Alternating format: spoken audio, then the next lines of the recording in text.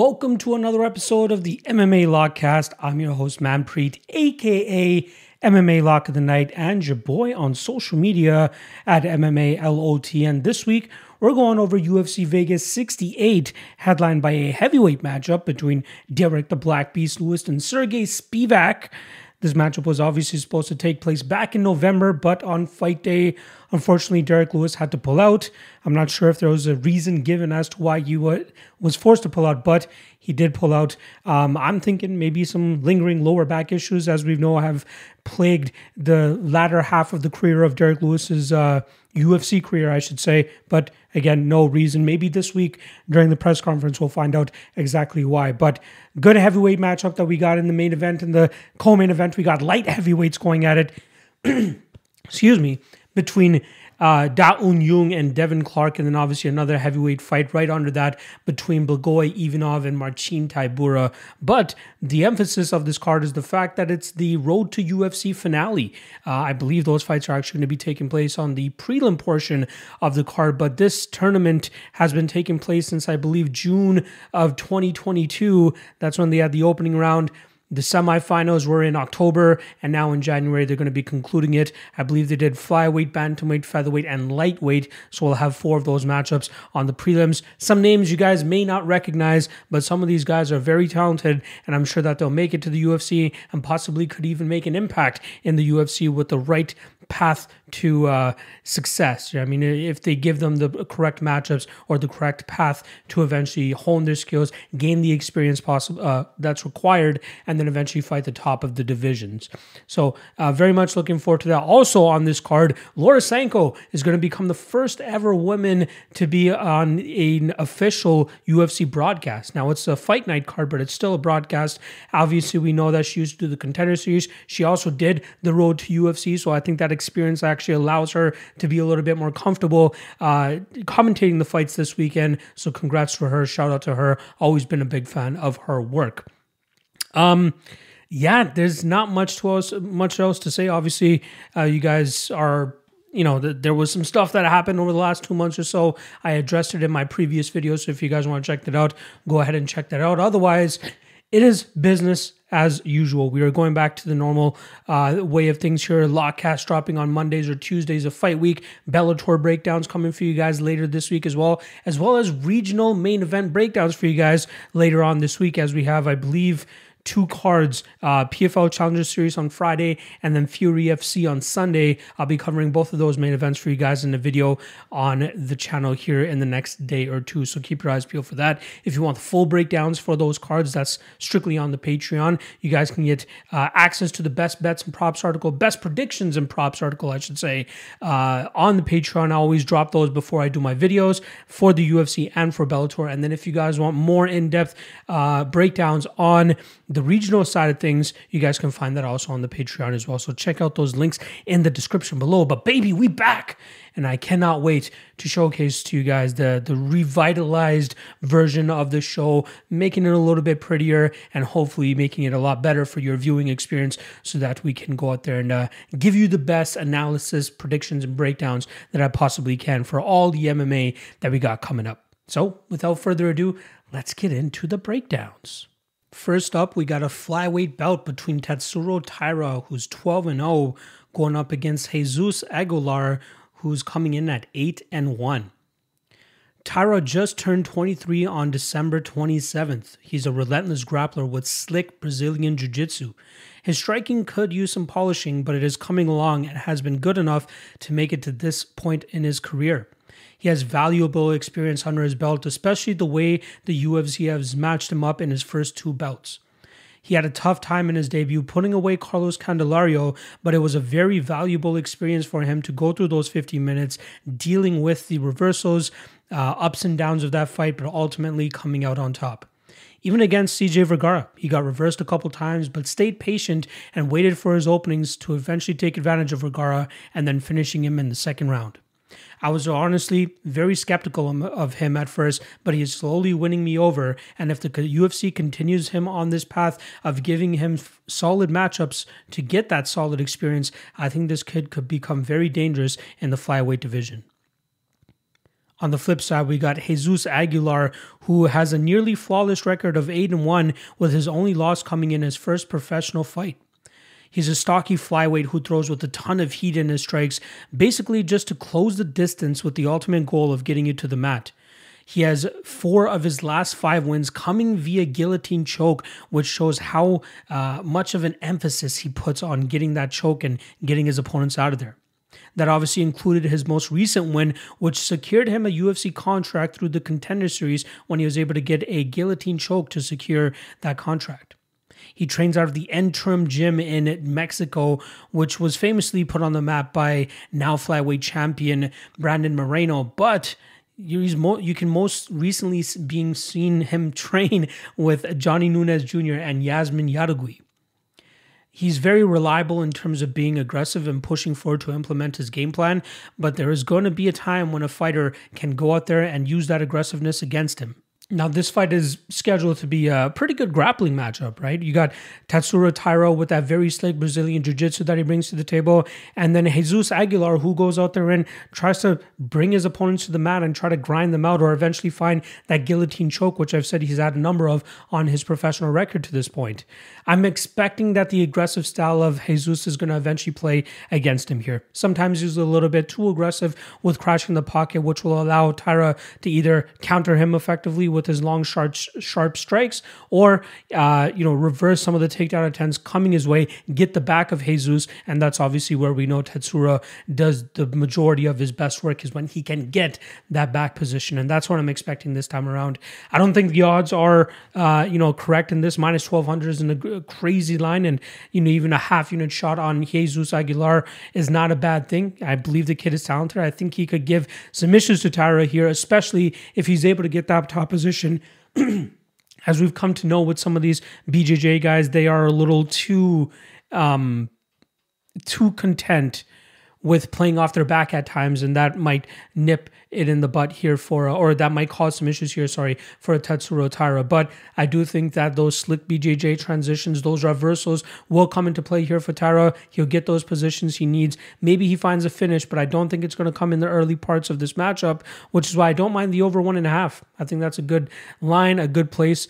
And a smart side to put your money on if you want to look for a specific way to tackle this matchup. But in terms of a prediction, I'm going to go with Tatsuro Taira, and I think he'll get a submission probably in the latter half of this match, probably in that 3rd round. Next up, we got a middleweight bout between Jun Young Park, who's coming in at 15-5. He goes up against Denis Chululian, who comes in at 11-6. Jun Young Park is one of my favorite fighters on the roster, given the way that he fights. He mixes the martial arts very well, especially at a pace that many find it difficult to get a beat on. At his best, he pressures his opponents with forward movement and combination striking.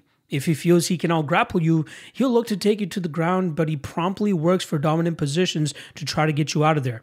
He's not much of a lay-in prayer unless, of course, he starts gassing a little bit, as we saw in the Eric Anders fight, but he's still able to get his hand raised in a very controversial split decision in that fight. He holds a 5-2 record in the UFC, with his only losses coming to Gregory Rodriguez and Anthony Hernandez. Park is not an exceptional striker by any means, but he does a good job of staying safe in pocket exchanges, and that usually opens up takedown opportunities for him when he looks to pursue those. I think personally his peak is around that top 15 to top 10 mark of the division, but I do think that some of his physical shortcomings will ultimately be his downfall in this middleweight division.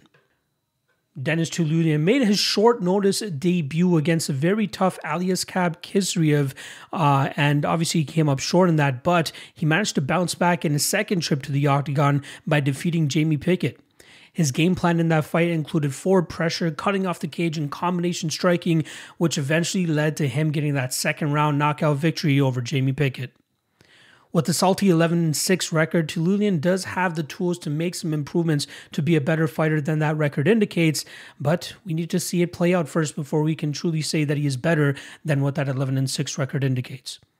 His takedown defense could use a little bit of work, but the fact that he is a big towering middleweight, it might be hard for a couple of opponents to try to get him to the mat, similar to the struggles that Jamie Pickett had.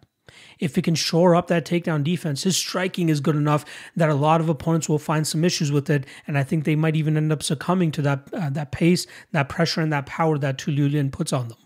Now, originally, I was actually leaning with Jun Yong Park as a lock of the night prediction on this card. However, after running the tape, I'm a little bit skeptical, right? Like, Jun Yong Park, the one thing that kind of scares me off of this matchup is the size disadvantage that he'll be at in this fight. We got a 3-inch height advantage as well as a 4-inch reach advantage for Denis Tulliulian, but the main thing here is the strength. What if Jun Yong Park is not able to drag this fight to the ground? What if he struggles in that aspect? Because if he does, yes, his striking is good enough and he puts enough pressure on his opponents where he keeps them on their heels, and he can use that combination striking as well with his forward movement to cause Denis some confusion and frustration. But what if at the end of the day, when he gets in on that double leg, that he's not able to complete it? If Denis can keep this fight upright, I believe he has a striking advantage here with his crisp shots down the middle, throws with a lot of power as well. And I like his fight IQ in the aspect that he doesn't chase his opponents around the cage when he has them backing up.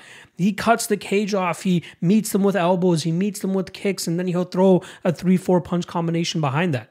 It's, I am impressed. Although he has an 11-6 record, a lot of his losses have come against guys that are able to take him to the ground over and over. Now, I get it. Jun Yong Park, he was able to ground a guy that was much bigger than him and much longer than him in his last fight against Joseph Holmes. However, Joseph Holmes is not UFC caliber. Joseph Holmes is not one of the guys that I would be like, oh, this guy beat him, look out for this guy. No, it doesn't work out like that. I think Denis will provide a little bit more resistance, especially in the striking realm when Jun Yong Park is trying to close that distance. Maybe he gets caught with the 1-2 of some sort. That's kind of my hold up in this.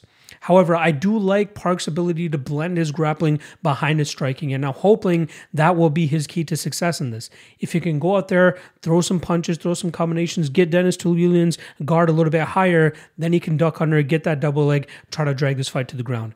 But the physicality aspect of this matchup is what has me hold up on, paying the chalk on Jun Yong Park, or even having as much confidence as I originally thought I was going to have in him. So the prediction is still going to be Jun Yong Park, and I think maybe he grinds this fight out over 15 minutes. I'm not certain that he'll be able to lock up a submission of any sort. I have a very low confidence level in regards to him doing that. So my official prediction will be, I'll still stick with Jun Yong Park inside the distance, but I think it's going to take a lot of, entries, a lot of failed attempts. But I think eventually, if his pace, his cardio, and his durability holds up, I think it'll pay off for him later in this matchup, and he'll be able to drown Denis Tulliulian and eventually open up a submission opportunity, possibly in that third round.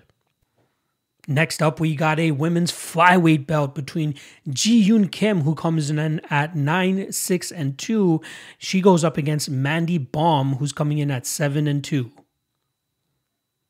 It's not often that you see the UFC give another chance to a fighter who's riding a 4-fight losing streak.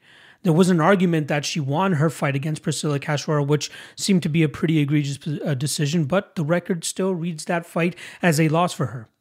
Even more controversy followed her in her next fight against Jocelyn Edwards, which is a fight that she accepted on short notice and up a weight class. And I believe that's a fight that where we actually saw the size discrepancy be an issue for Kim. When Kim is at her best, she is a volume striker with crisp shots down the pipe, which cause a lot of opponents some issues. She does not actively seek to grapple at all, as she's unsuccessfully attempted 3 takedowns in 9 of her UFC appearances. So yeah, don't expect her to change it up this time around. With her back against the wall here, Kim cannot afford to be gun-shy as she was in her last outing against Jocelyn Edwards.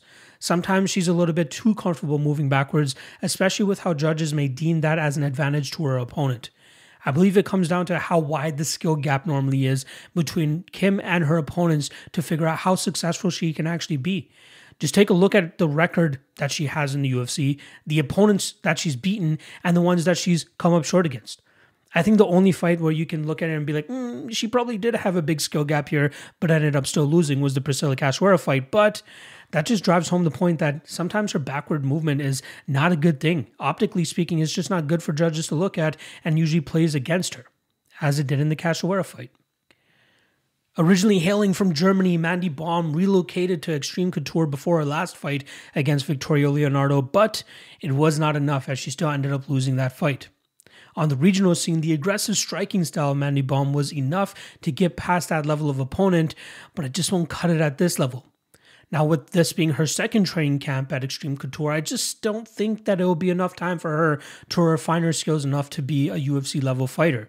She still has those gaps in her striking, the openings that she leaves from a defensive standpoint, and her grappling is a little bit overzealous at times, which leaves openings for her opponents to take advantage of.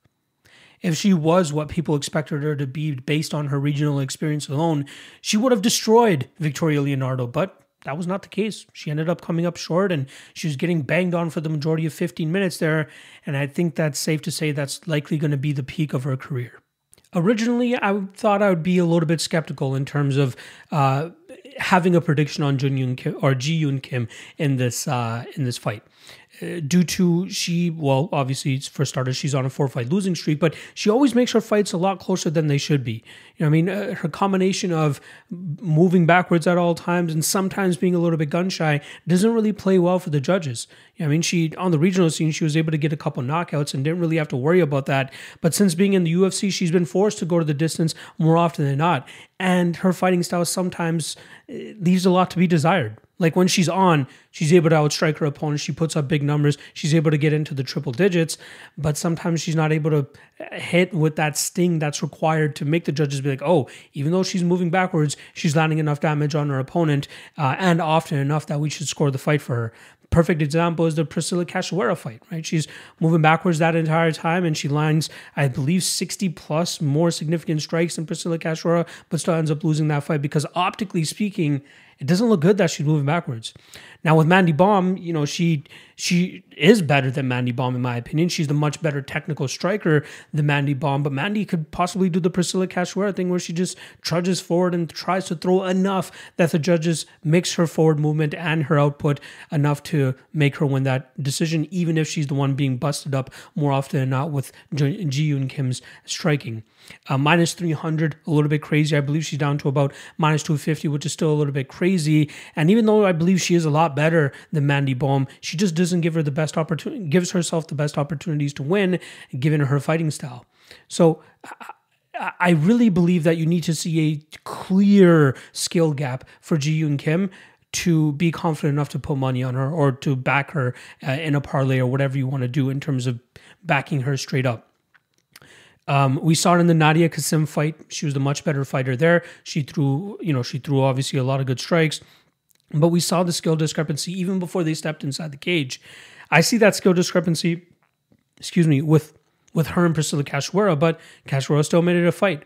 I see the same thing here with Mandy Baum, where Kim is clearly the better fighter, but it's on her to go out there, pull the trigger, not be on her back foot as often, but make sure that she optically makes it look good for the judges. So hopefully she can go out there and do that, and hopefully she can save her UFC career, because I'm a fan of hers, and I believe the best is yet to come. So I'll go Ji Yoon Kim, and I'm going to take her to win this fight via decision.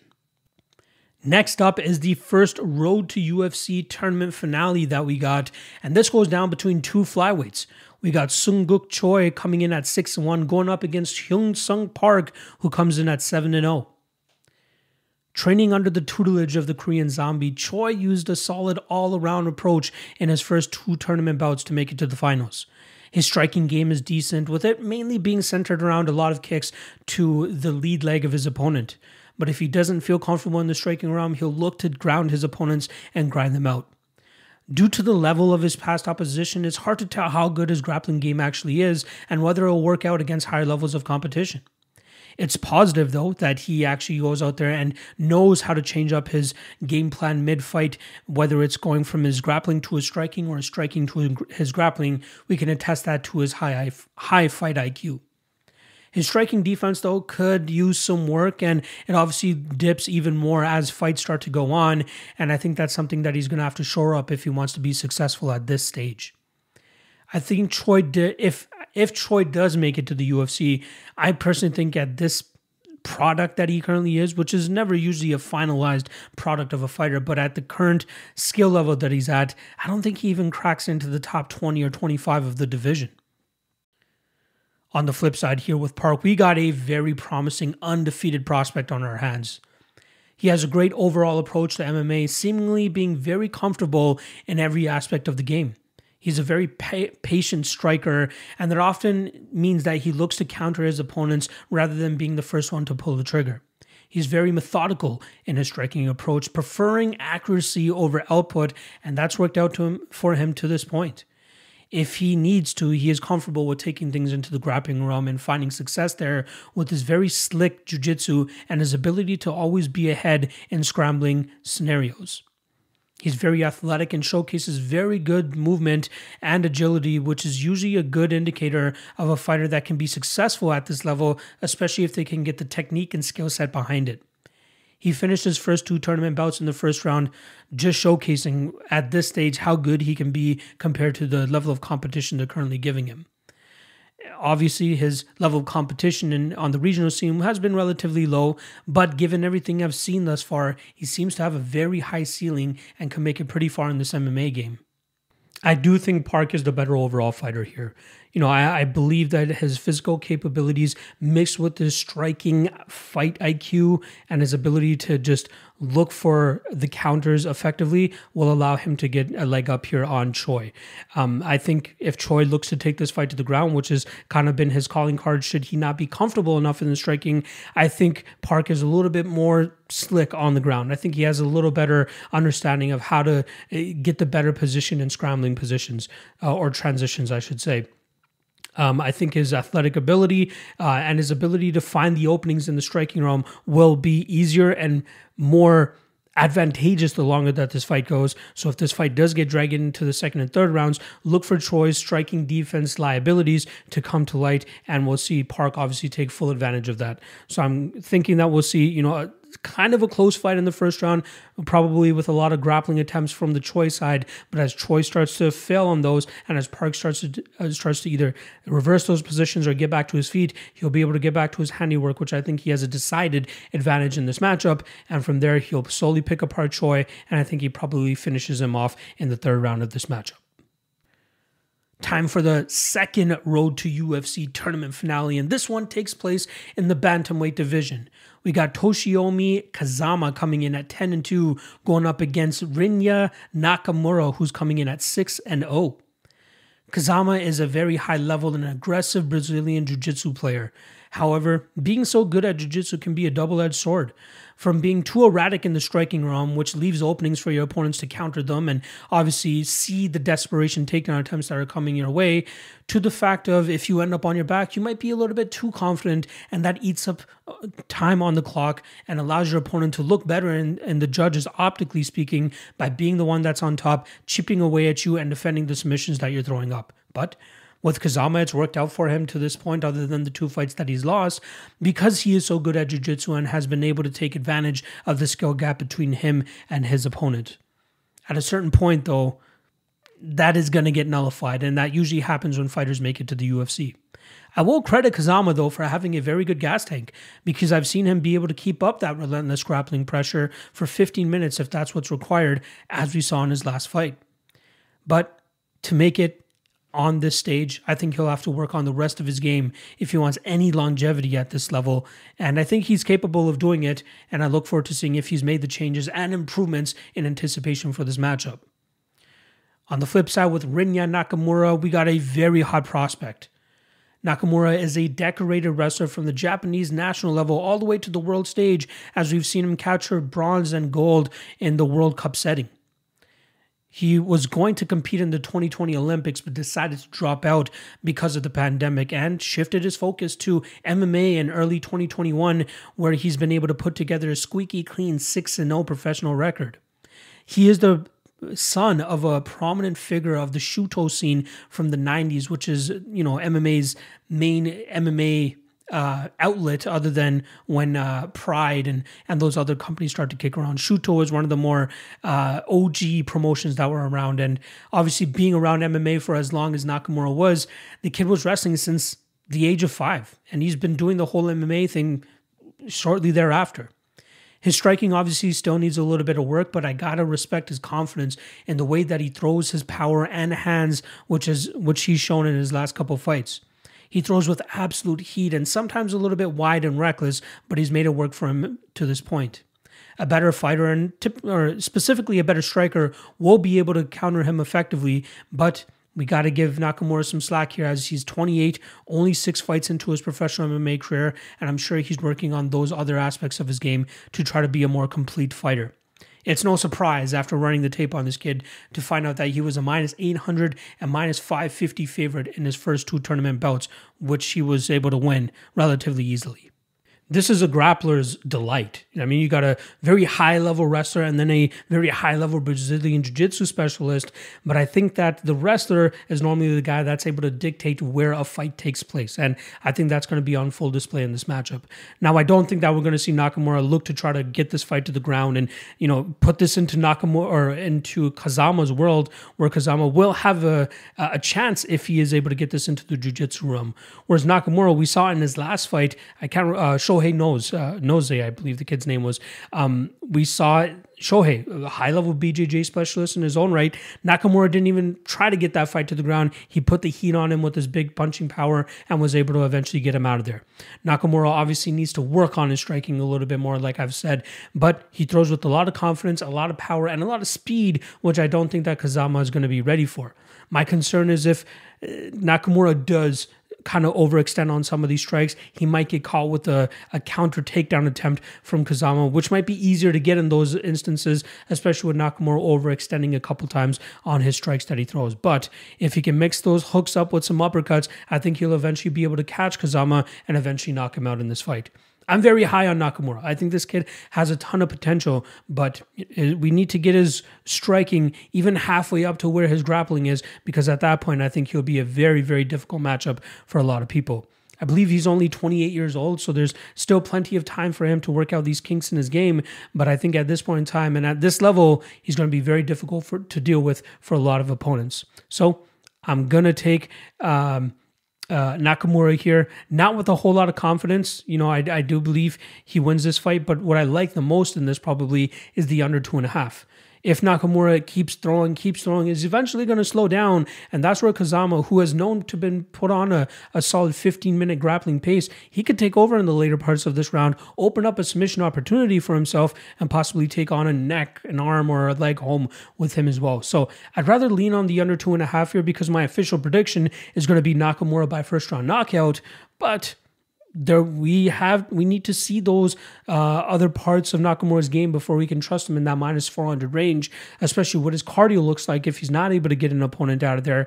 And 2, will that big power striking start to suck away at that gas tank sooner than later, allowing for Kazama to take over and potentially finding a finish of his own. But prediction will still be Nakamura. Prediction will be the fact that he'll still make improvements between fights, and we'll see an even better version of himself this time around. Nakamura under 2.5 via knockout. Next up, we have another Road to UFC tournament finale, and this goes down in the featherweight division, where we got Jung Young Lee, who's 9-1, going up against Jia Yi, who's coming in at 21-3. Starting off on the Korean side, the Korean Tiger has a single loss on his record, which he avenged in pretty emphatic fashion when he got the rematch a couple fights later. He's a rangy featherweight with a 73-inch reach, and he uses that range very effectively while also maintaining very solid distance management throughout his fights. At times, I wish he did throw a little bit more output, but he is a very calculated striker, and he makes the most of the openings that he's able to capitalize on. His speed is another big advantage of his game, as most opponents are not able to get a beat on it, which allows him to get off on big shots on these opponents and eventually knock them out. I personally still have question marks about his ground game, as we really haven't seen it in full display yet. Obviously, we saw him get a submission victory in his first bout in this tournament, but we didn't get to see that in a prolonged setting. We didn't see, how active he is with working back to his feet, and is he just a throw up one submission kind of guy? And if he fails, he gives up on himself. We don't know those things yet. I want to see him. I want to see him prove that a little bit more before we have more confidence in him, but from what we've seen thus far, he likes throwing arm bars off of his back, and he does seem to be aggressive for the little bits that I have seen him. However, his striking looks special. It looks like something that can take him pretty far in this game if the other parts of his game are brought up to speed, or even, 3/4 of the way to what his striking looks like. Yi, on the other hand, just pulled off an upset victory as a +190 underdog in the opening round of the tournament by sticking to the best part of his game, which is his grappling. That was his 11th win by submission in 21 total professional victories. His second round matchup of the tournament was a little bit tougher and went to a split decision, back and forth battle. I believe one judge even had it 30-27 for the other way, but luckily 2 judges had it in his favor and he was able to take home the split decision victory. It's obvious he doesn't prefer striking much at all. It's very wild and reckless at times, but he's looking to get fights to the ground where he can take advantage of usually the grappling advantage he has over his opponents. He seems to be a position over submission type of fighter, a submission over position type of fighter, which sometimes leaves openings for his opponents to get out of those bad positions and eventually take advantage of it, either getting back to their feet or doing some damage of their own from on top. This is a very fun matchup. You know, mix in Yi's aggressiveness in terms of getting his grappling going, as well as Li's ability to maintain his distance and pick his opponents apart from distance with his speed, footwork, and striking advantage that he's going to have in this matchup. It's going to be a thing of beauty, especially depending on which guy is getting their game going. I'm leaning more so on the Li side. I do think he'll be able to stifle that forward pressure of Yi, who's going to be looking to get this fight to the ground. He'll be meeting him with uppercuts, jabs from the outside, maintaining his distance as masterfully as we've seen in the past. And then from there, I think he opens up a finishing opportunity for himself as he starts to demoralize, frustrate, and break Yi the later that this fight goes. So my prediction is going to be Li. I think he probably gets a knockout in the second round as Yi starts to overextend on these desperation takedowns, these reckless entries on his pocket exchanges, and then we'll see Li obviously be the better striking technician of the two, and that will come to fruition with a knockout in the second round. And that brings us to our final Road to UFC tournament finale. This takes place in the lightweight division, where we have Anshul Jubli coming in at a flawless 6-0, going up against the Indonesian fighter Jeka Sergi coming in at 13-2. As an fan of MMA, specifically of Indian descent, it hasn't really been the best of times for us, as a lot of the guys that make it to this level never really do anything big, and they usually fizzle out pretty quickly. Jubli gives us a renewed sense of hope that there is somebody that could potentially do some good things for us in this sport, but there's still a lot that remains to be seen from the kid. He started his MMA journey specifically with the Brazilian Jiu-Jitsu arts and, showcased that was his best way to win his regional fights. He was usually landing takedowns with relative ease and then was able to transition from position to position with relative ease as well, usually finishing his opponents either with ground and pound or a submission.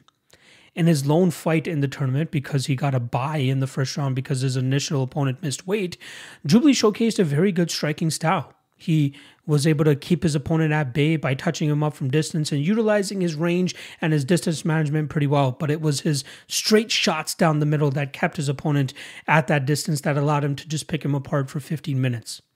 It's too early to say how good Jubli can be because I think that he still needs a lot of experience under his belt, but it was encouraging to see how good he looked in the striking realm.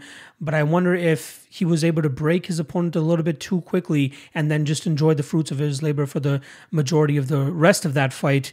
And that might give him a false sense of security in terms of being better at his striking than he actually is. On the Jeka Sergi side, I love the nature in which this guy fights. He's very aggressive. Even when at a reach disadvantage as he was in his last fight, he crashes the pocket with reckless abandon and just looks to try to land that big punch on his opponent.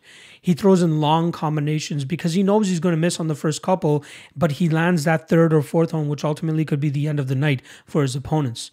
Usually, fighters notice that other fighters, whenever they try to close that distance with long combinations, they'll give up after that second or third shot. But not with Sergi. This guy will keep throwing until he finds that chin of yours. Whether it knocks you out or not, he wants to make sure that you feel the power and the brunt of his punches when he's throwing them. His ground game could obviously use a little bit of work, but I've seen some decent defensive abilities from him thus far, but he's definitely going to have to round out that game if he makes it to the UFC with a win this weekend. One other part of his striking game that I very much admire is his nasty body kicks.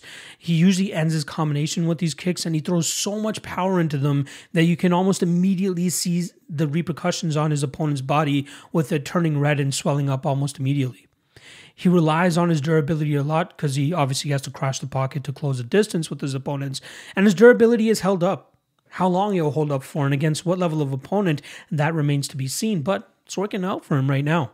He's very tough, has a lot of power and aggressiveness, and that usually is enough for some guys to get their hands raised.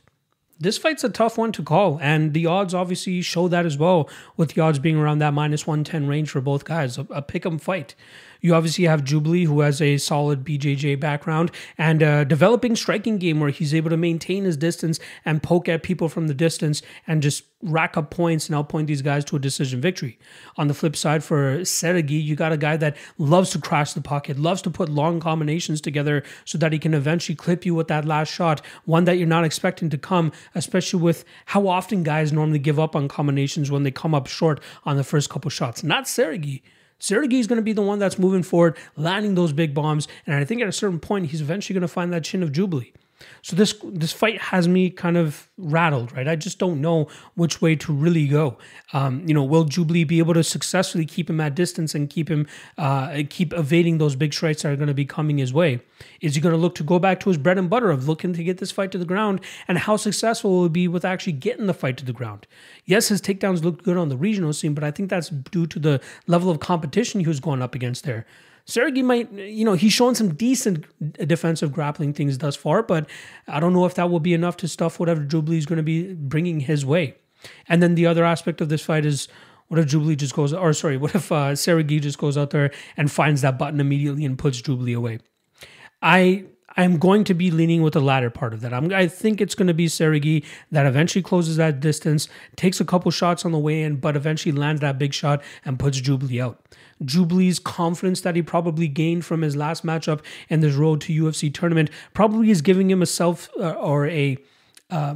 false sense of comfort that he is good and safe in that striking realm. But the truth is, I don't think his last opponent was as willing to take a couple shots to give back one big one as much as Sergey is. And I think that Jubilee might think he's safe at this distance. And after he gets clipped a couple times, I think we'll see him probably go in for a couple desperation takedowns, which will eventually lead to his demise as he walks into a big uppercut from Sergey, as Sergey is defending takedowns and moving to try to get away from that grapple heavy approach that's eventually going to be coming his way.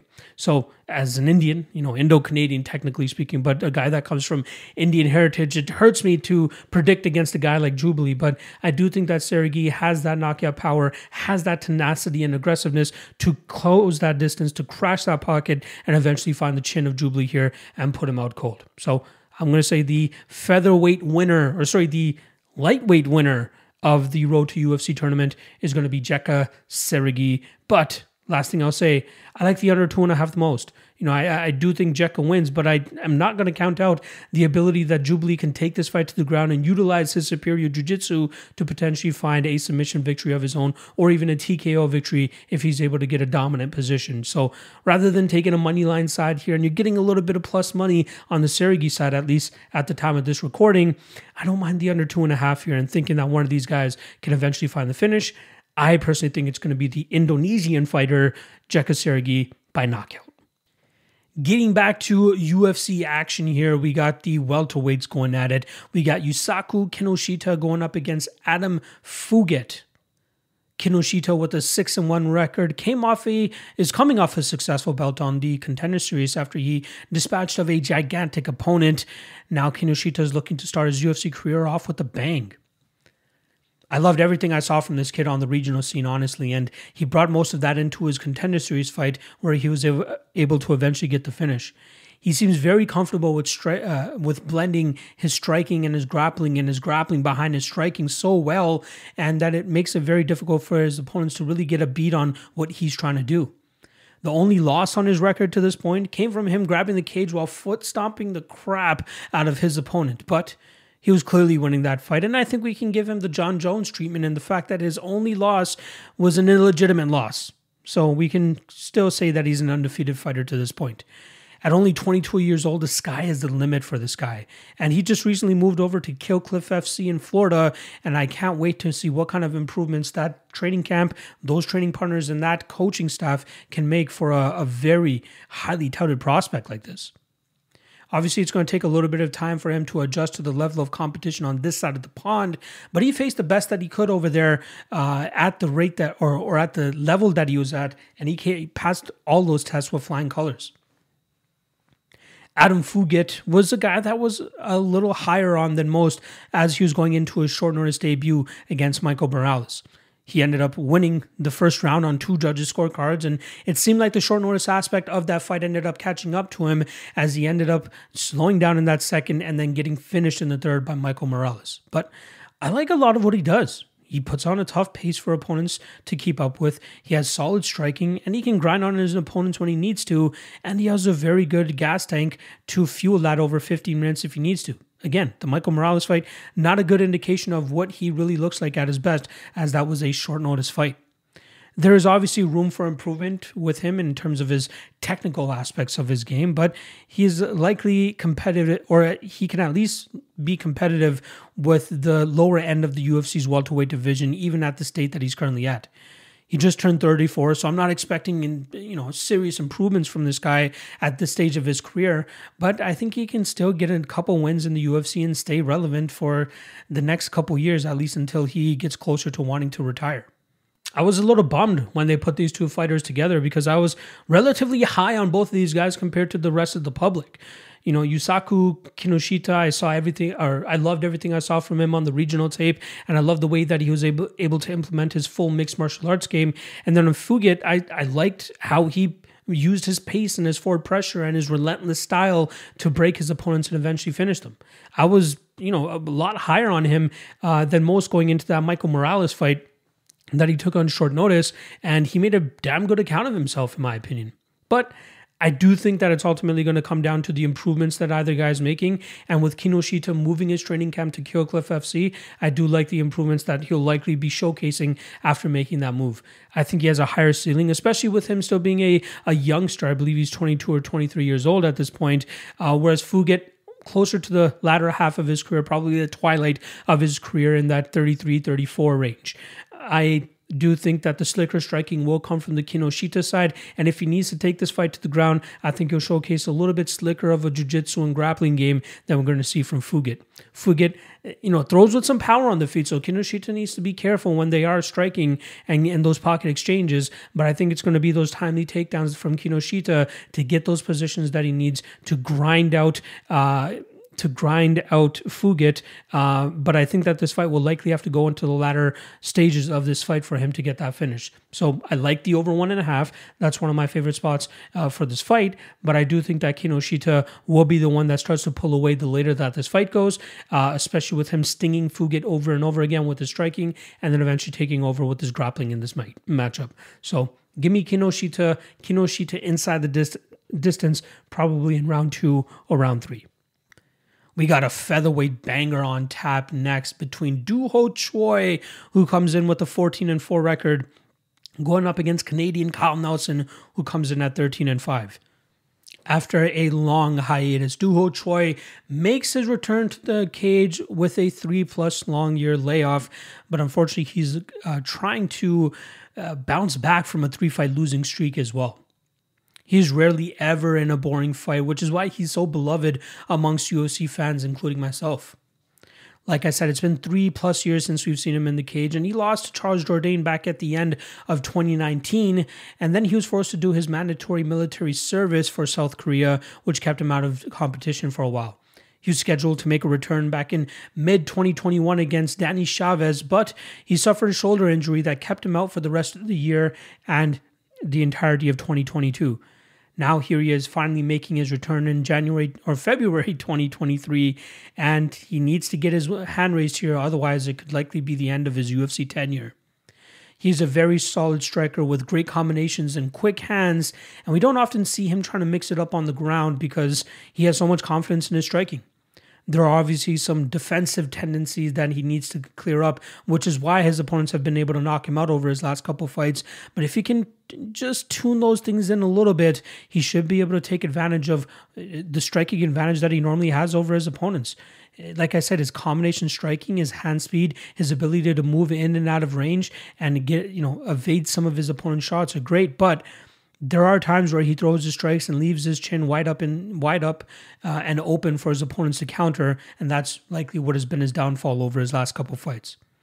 Although it's been a long time off for him, I think that this layoff for him was great for the damage that he had taken over his last 3 fights.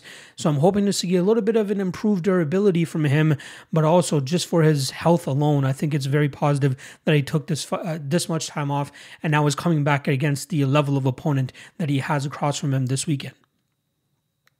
Kyle Nelson, it's always cool to see guys who have come up on the regional scene here in Southern Ontario and just following these guys from that time. But usually whenever they make it to the big stage, it doesn't really work out well for them. As is the case for Kyle Nelson, who's 1-4 in the UFC and will likely receive a pink slip if he loses this weekend.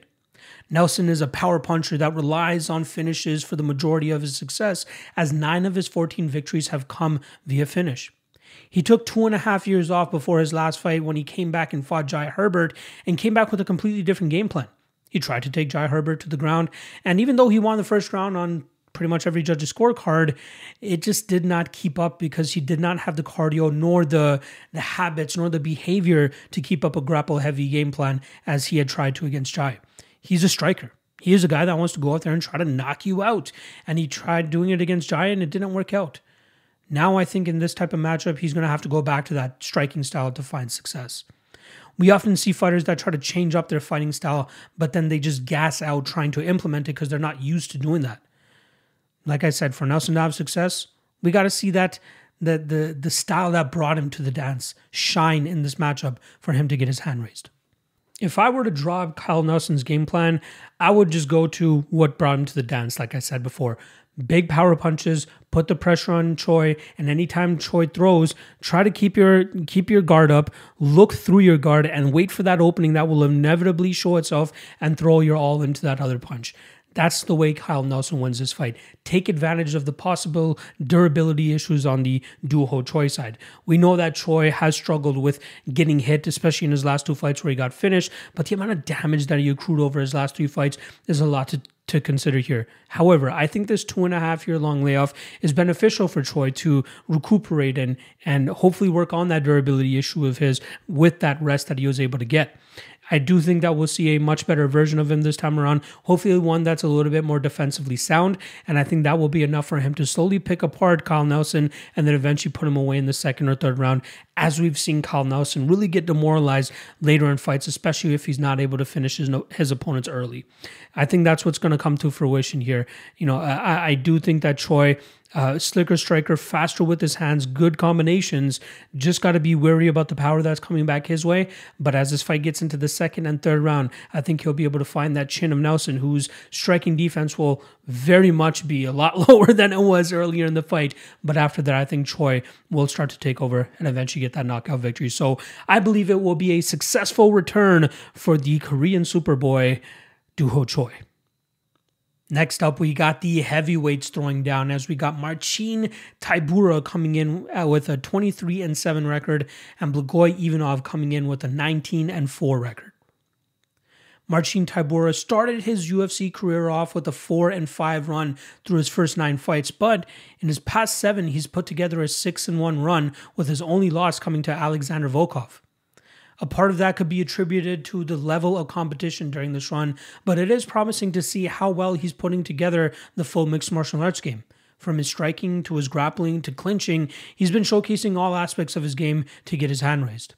Tybura is one of those rare heavyweights, as is his opponent this weekend, that can fight at a solid pace for the full 50 minutes and not rely too heavily on that one-punch knockout power that everybody expects from heavyweights.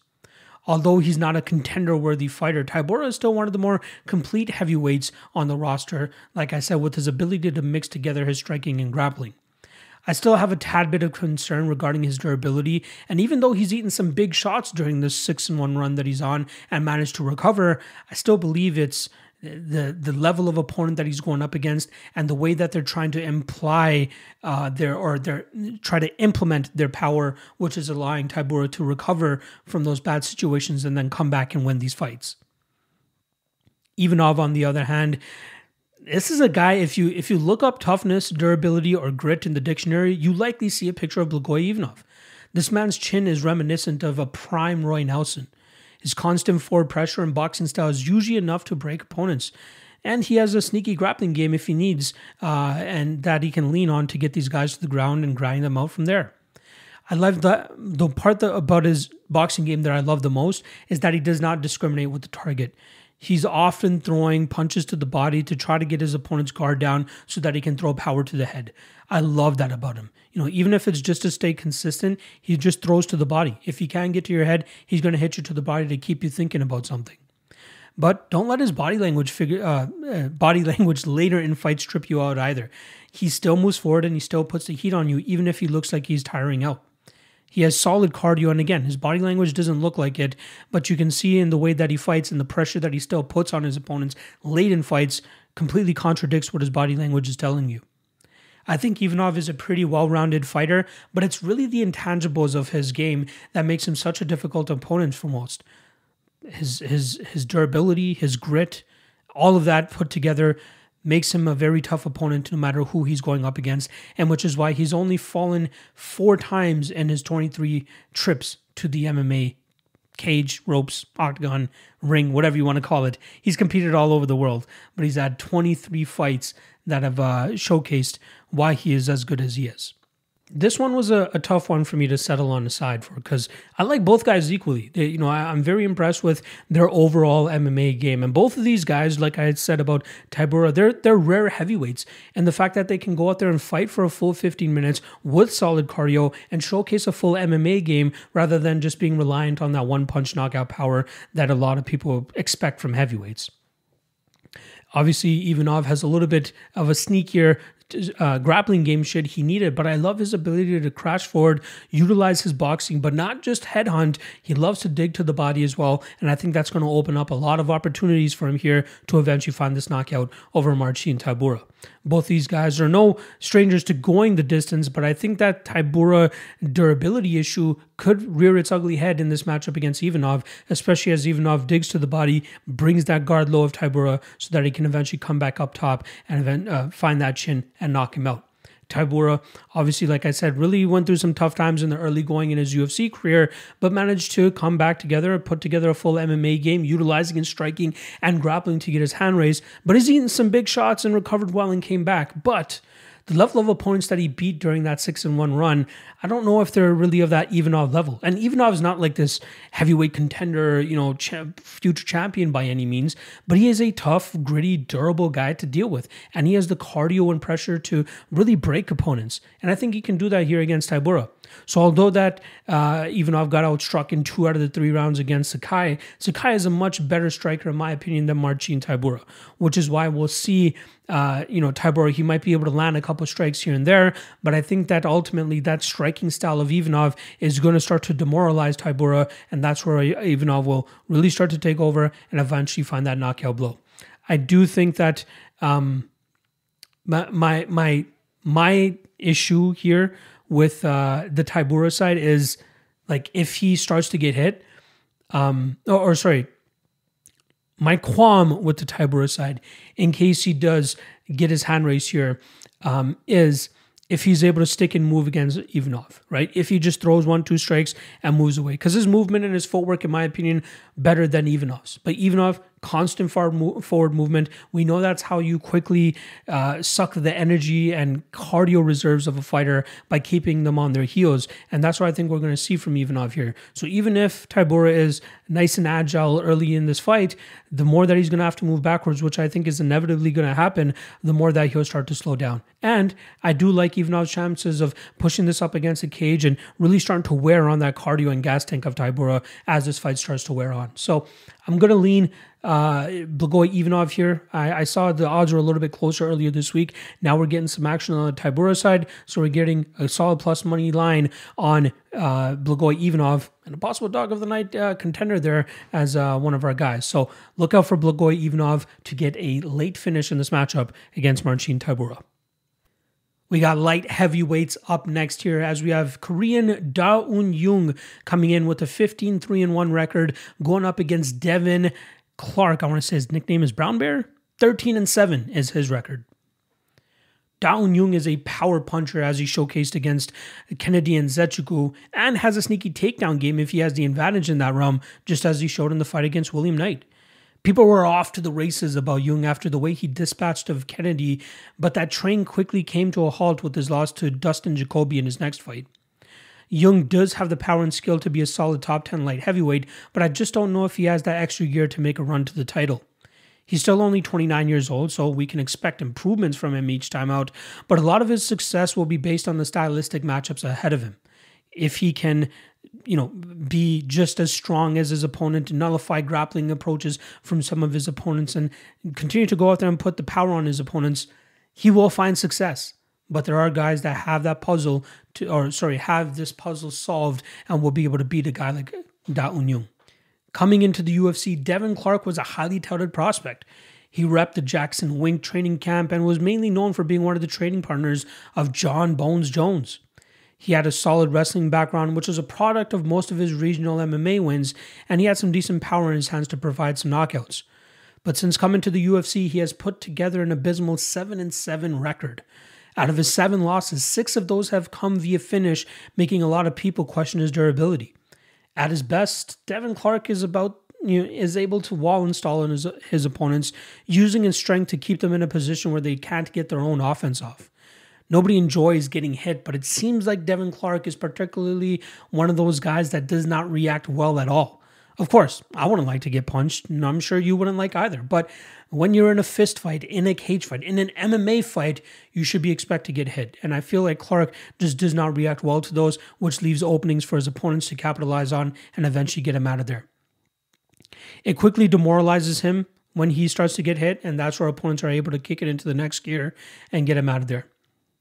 He's not what people thought he would be when he first came into the UFC. And honestly, it seems he's on the cusp of getting cut. He got knocked out in his last fight. Another lost year puts him at a 7-8 UFC record, and I'd kind of be surprised if the UFC decided to give him another shot if he ends up taking a loss this weekend. My issue with predicting Devin Clark is that whenever he's fighting with a power puncher, he is at the what do you want to call it? He is at the wrath of the power that's coming his way, right? Sometimes he can get past it. Sometimes he can go out there and outgrind his opponents. But if his opponents are able to fend off some of that cage clinch work that he likes to do and can land some of their shots, they're slowly going to chip away at Devin Clark and eventually be able to finish them. And that's what I think we're going to get here from Da Un Jung. But rather than taking the minus 250 on the money line for Da Un Jung, which I think is a little bit out of line here, the under 2.5, which I saw last time around that minus 150 range, is probably the best way to go. If Da Un Jung wins this fight, he more than likely knocks out Devin Clark.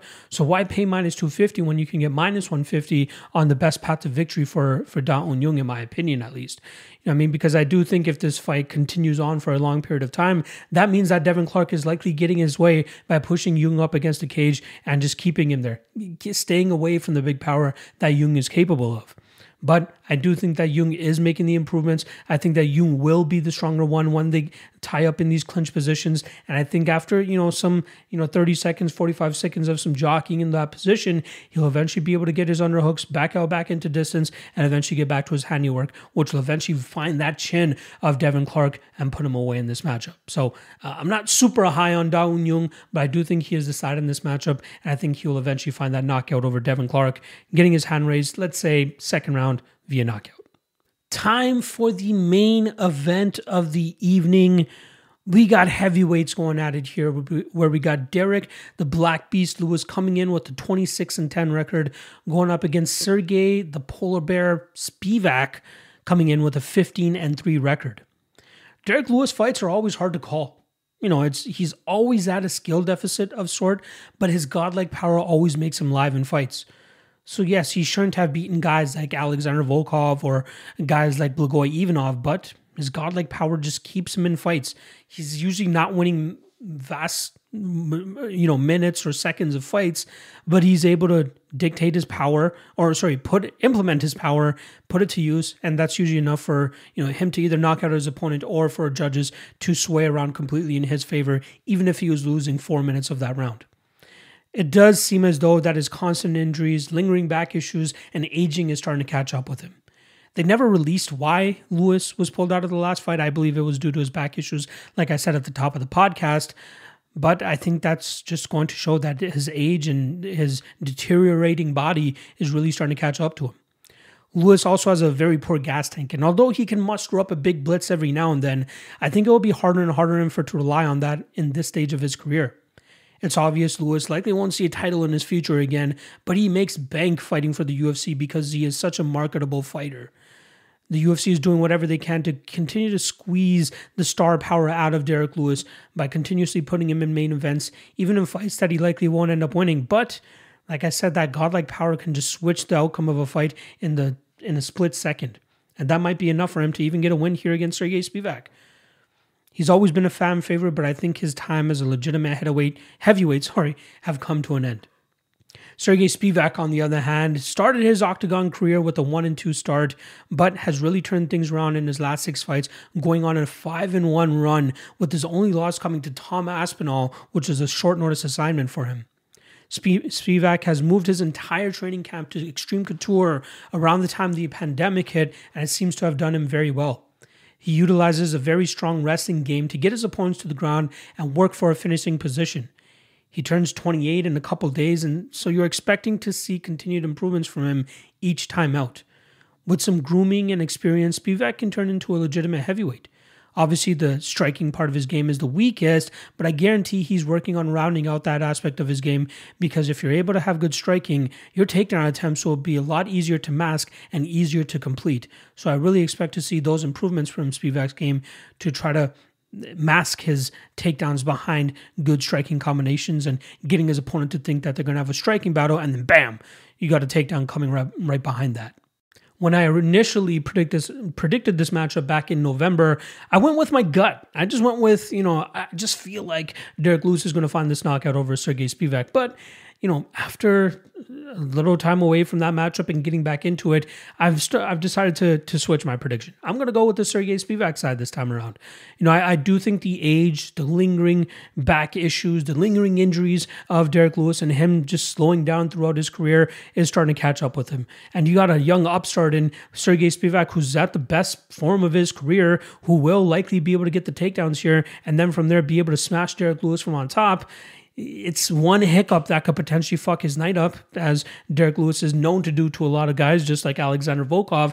But if Sergey Spivak, which I believe he has, improved his striking and his distance management, he should be able to anticipate the big shots that are coming from Derrick Lewis, and I think he'll be able to counter by changing levels or tying up with Derrick Lewis and eventually finding a trip getting on top of him.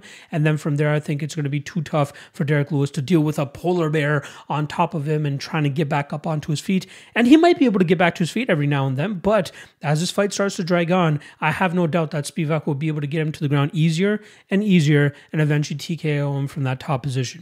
The over 1.5 is a little intriguing to me, because I think if Spivak wins, it likely comes through a little bit of grinding and a little bit of time and chipping away at Derrick Lewis. And obviously the other concern is Derrick Lewis just bombing his way to a victory right off the bat. But I do think that Spivak is the side here. He has way more paths to victory, and as long as he's improving and aware of what Derrick Lewis is good at, he should be able to evade those big bombs, eventually get this fight to the ground, and finish him in that aspect as well. And I'm not even ruling this out. If you guys want to go back and watch the Curtis Blaydes fight, Curtis Blaydes did a really good job in terms of outstriking Derrick Lewis. If Sergey Spivak goes out there and tries to implement the same thing while being very wary of the counters that are coming back his way, he might even be able to knock out Derrick Lewis in this spot, right? We've seen Derrick Lewis knocked out in his last couple fights. Maybe Sergey Spivak can replicate that as well. Just be a little bit more fluid on your feet, good movement, good footwork, good striking defense, and just chip away at Derrick Lewis and then eventually wait for that takedown opportunity to open itself up. Don't force it like Curtis Blaydes ill-fatedly found out. Don't do that. Just wait for that to eventually come.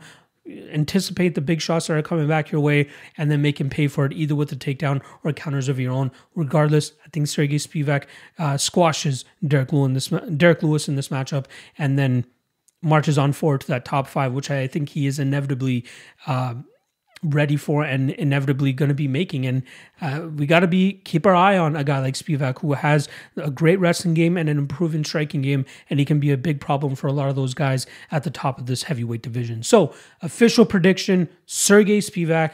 I'm going to say ground and pound, probably second or third round. And that's a wrap on the breakdowns. it feels great to finally get back into this seat. I haven't sat in this chair for a prolonged period of time over the last maybe 2 months to this point, but it's great to be back in the chair. It's great to be dropping some breakdowns for you guys as well, and I'm hoping you guys are loving the new look of the show. Hopefully we can keep this going, and hopefully we can continue crushing it with the predictions just as we did in January. Shout out to everybody that was on the Patreon, still supporting your boy and still getting the analysis and breakdowns, which I'll obviously still be doing. Keep your eyes out for the Bellator 290 predictions. I'll be dropping a video for that probably by Thursday, so keep your eyes out for that. Obviously, predictions will be first on the Patreon, so shout out to everybody on there. And then I'll be obviously dropping a regional main event breakdown video. I'm still trying to figure out whether I should do them in 2 videos, meaning one for PFL, one for Fury FC, or if I should put them together. I'll figure that part of it out. Regardless, hopefully you guys enjoy the breakdowns. Hopefully you guys enjoy the fact that I'm back, and you guys can get used to seeing your boy's face on the screen once again on a weekly basis. All right, love you guys. Love everybody that's shown support over the last little while. You guys mean the most to me. I will never forget it, and I can't wait to just get right back into the thick of things. Head down, right back into the grind. Let's fucking go. Catch you guys later on this week.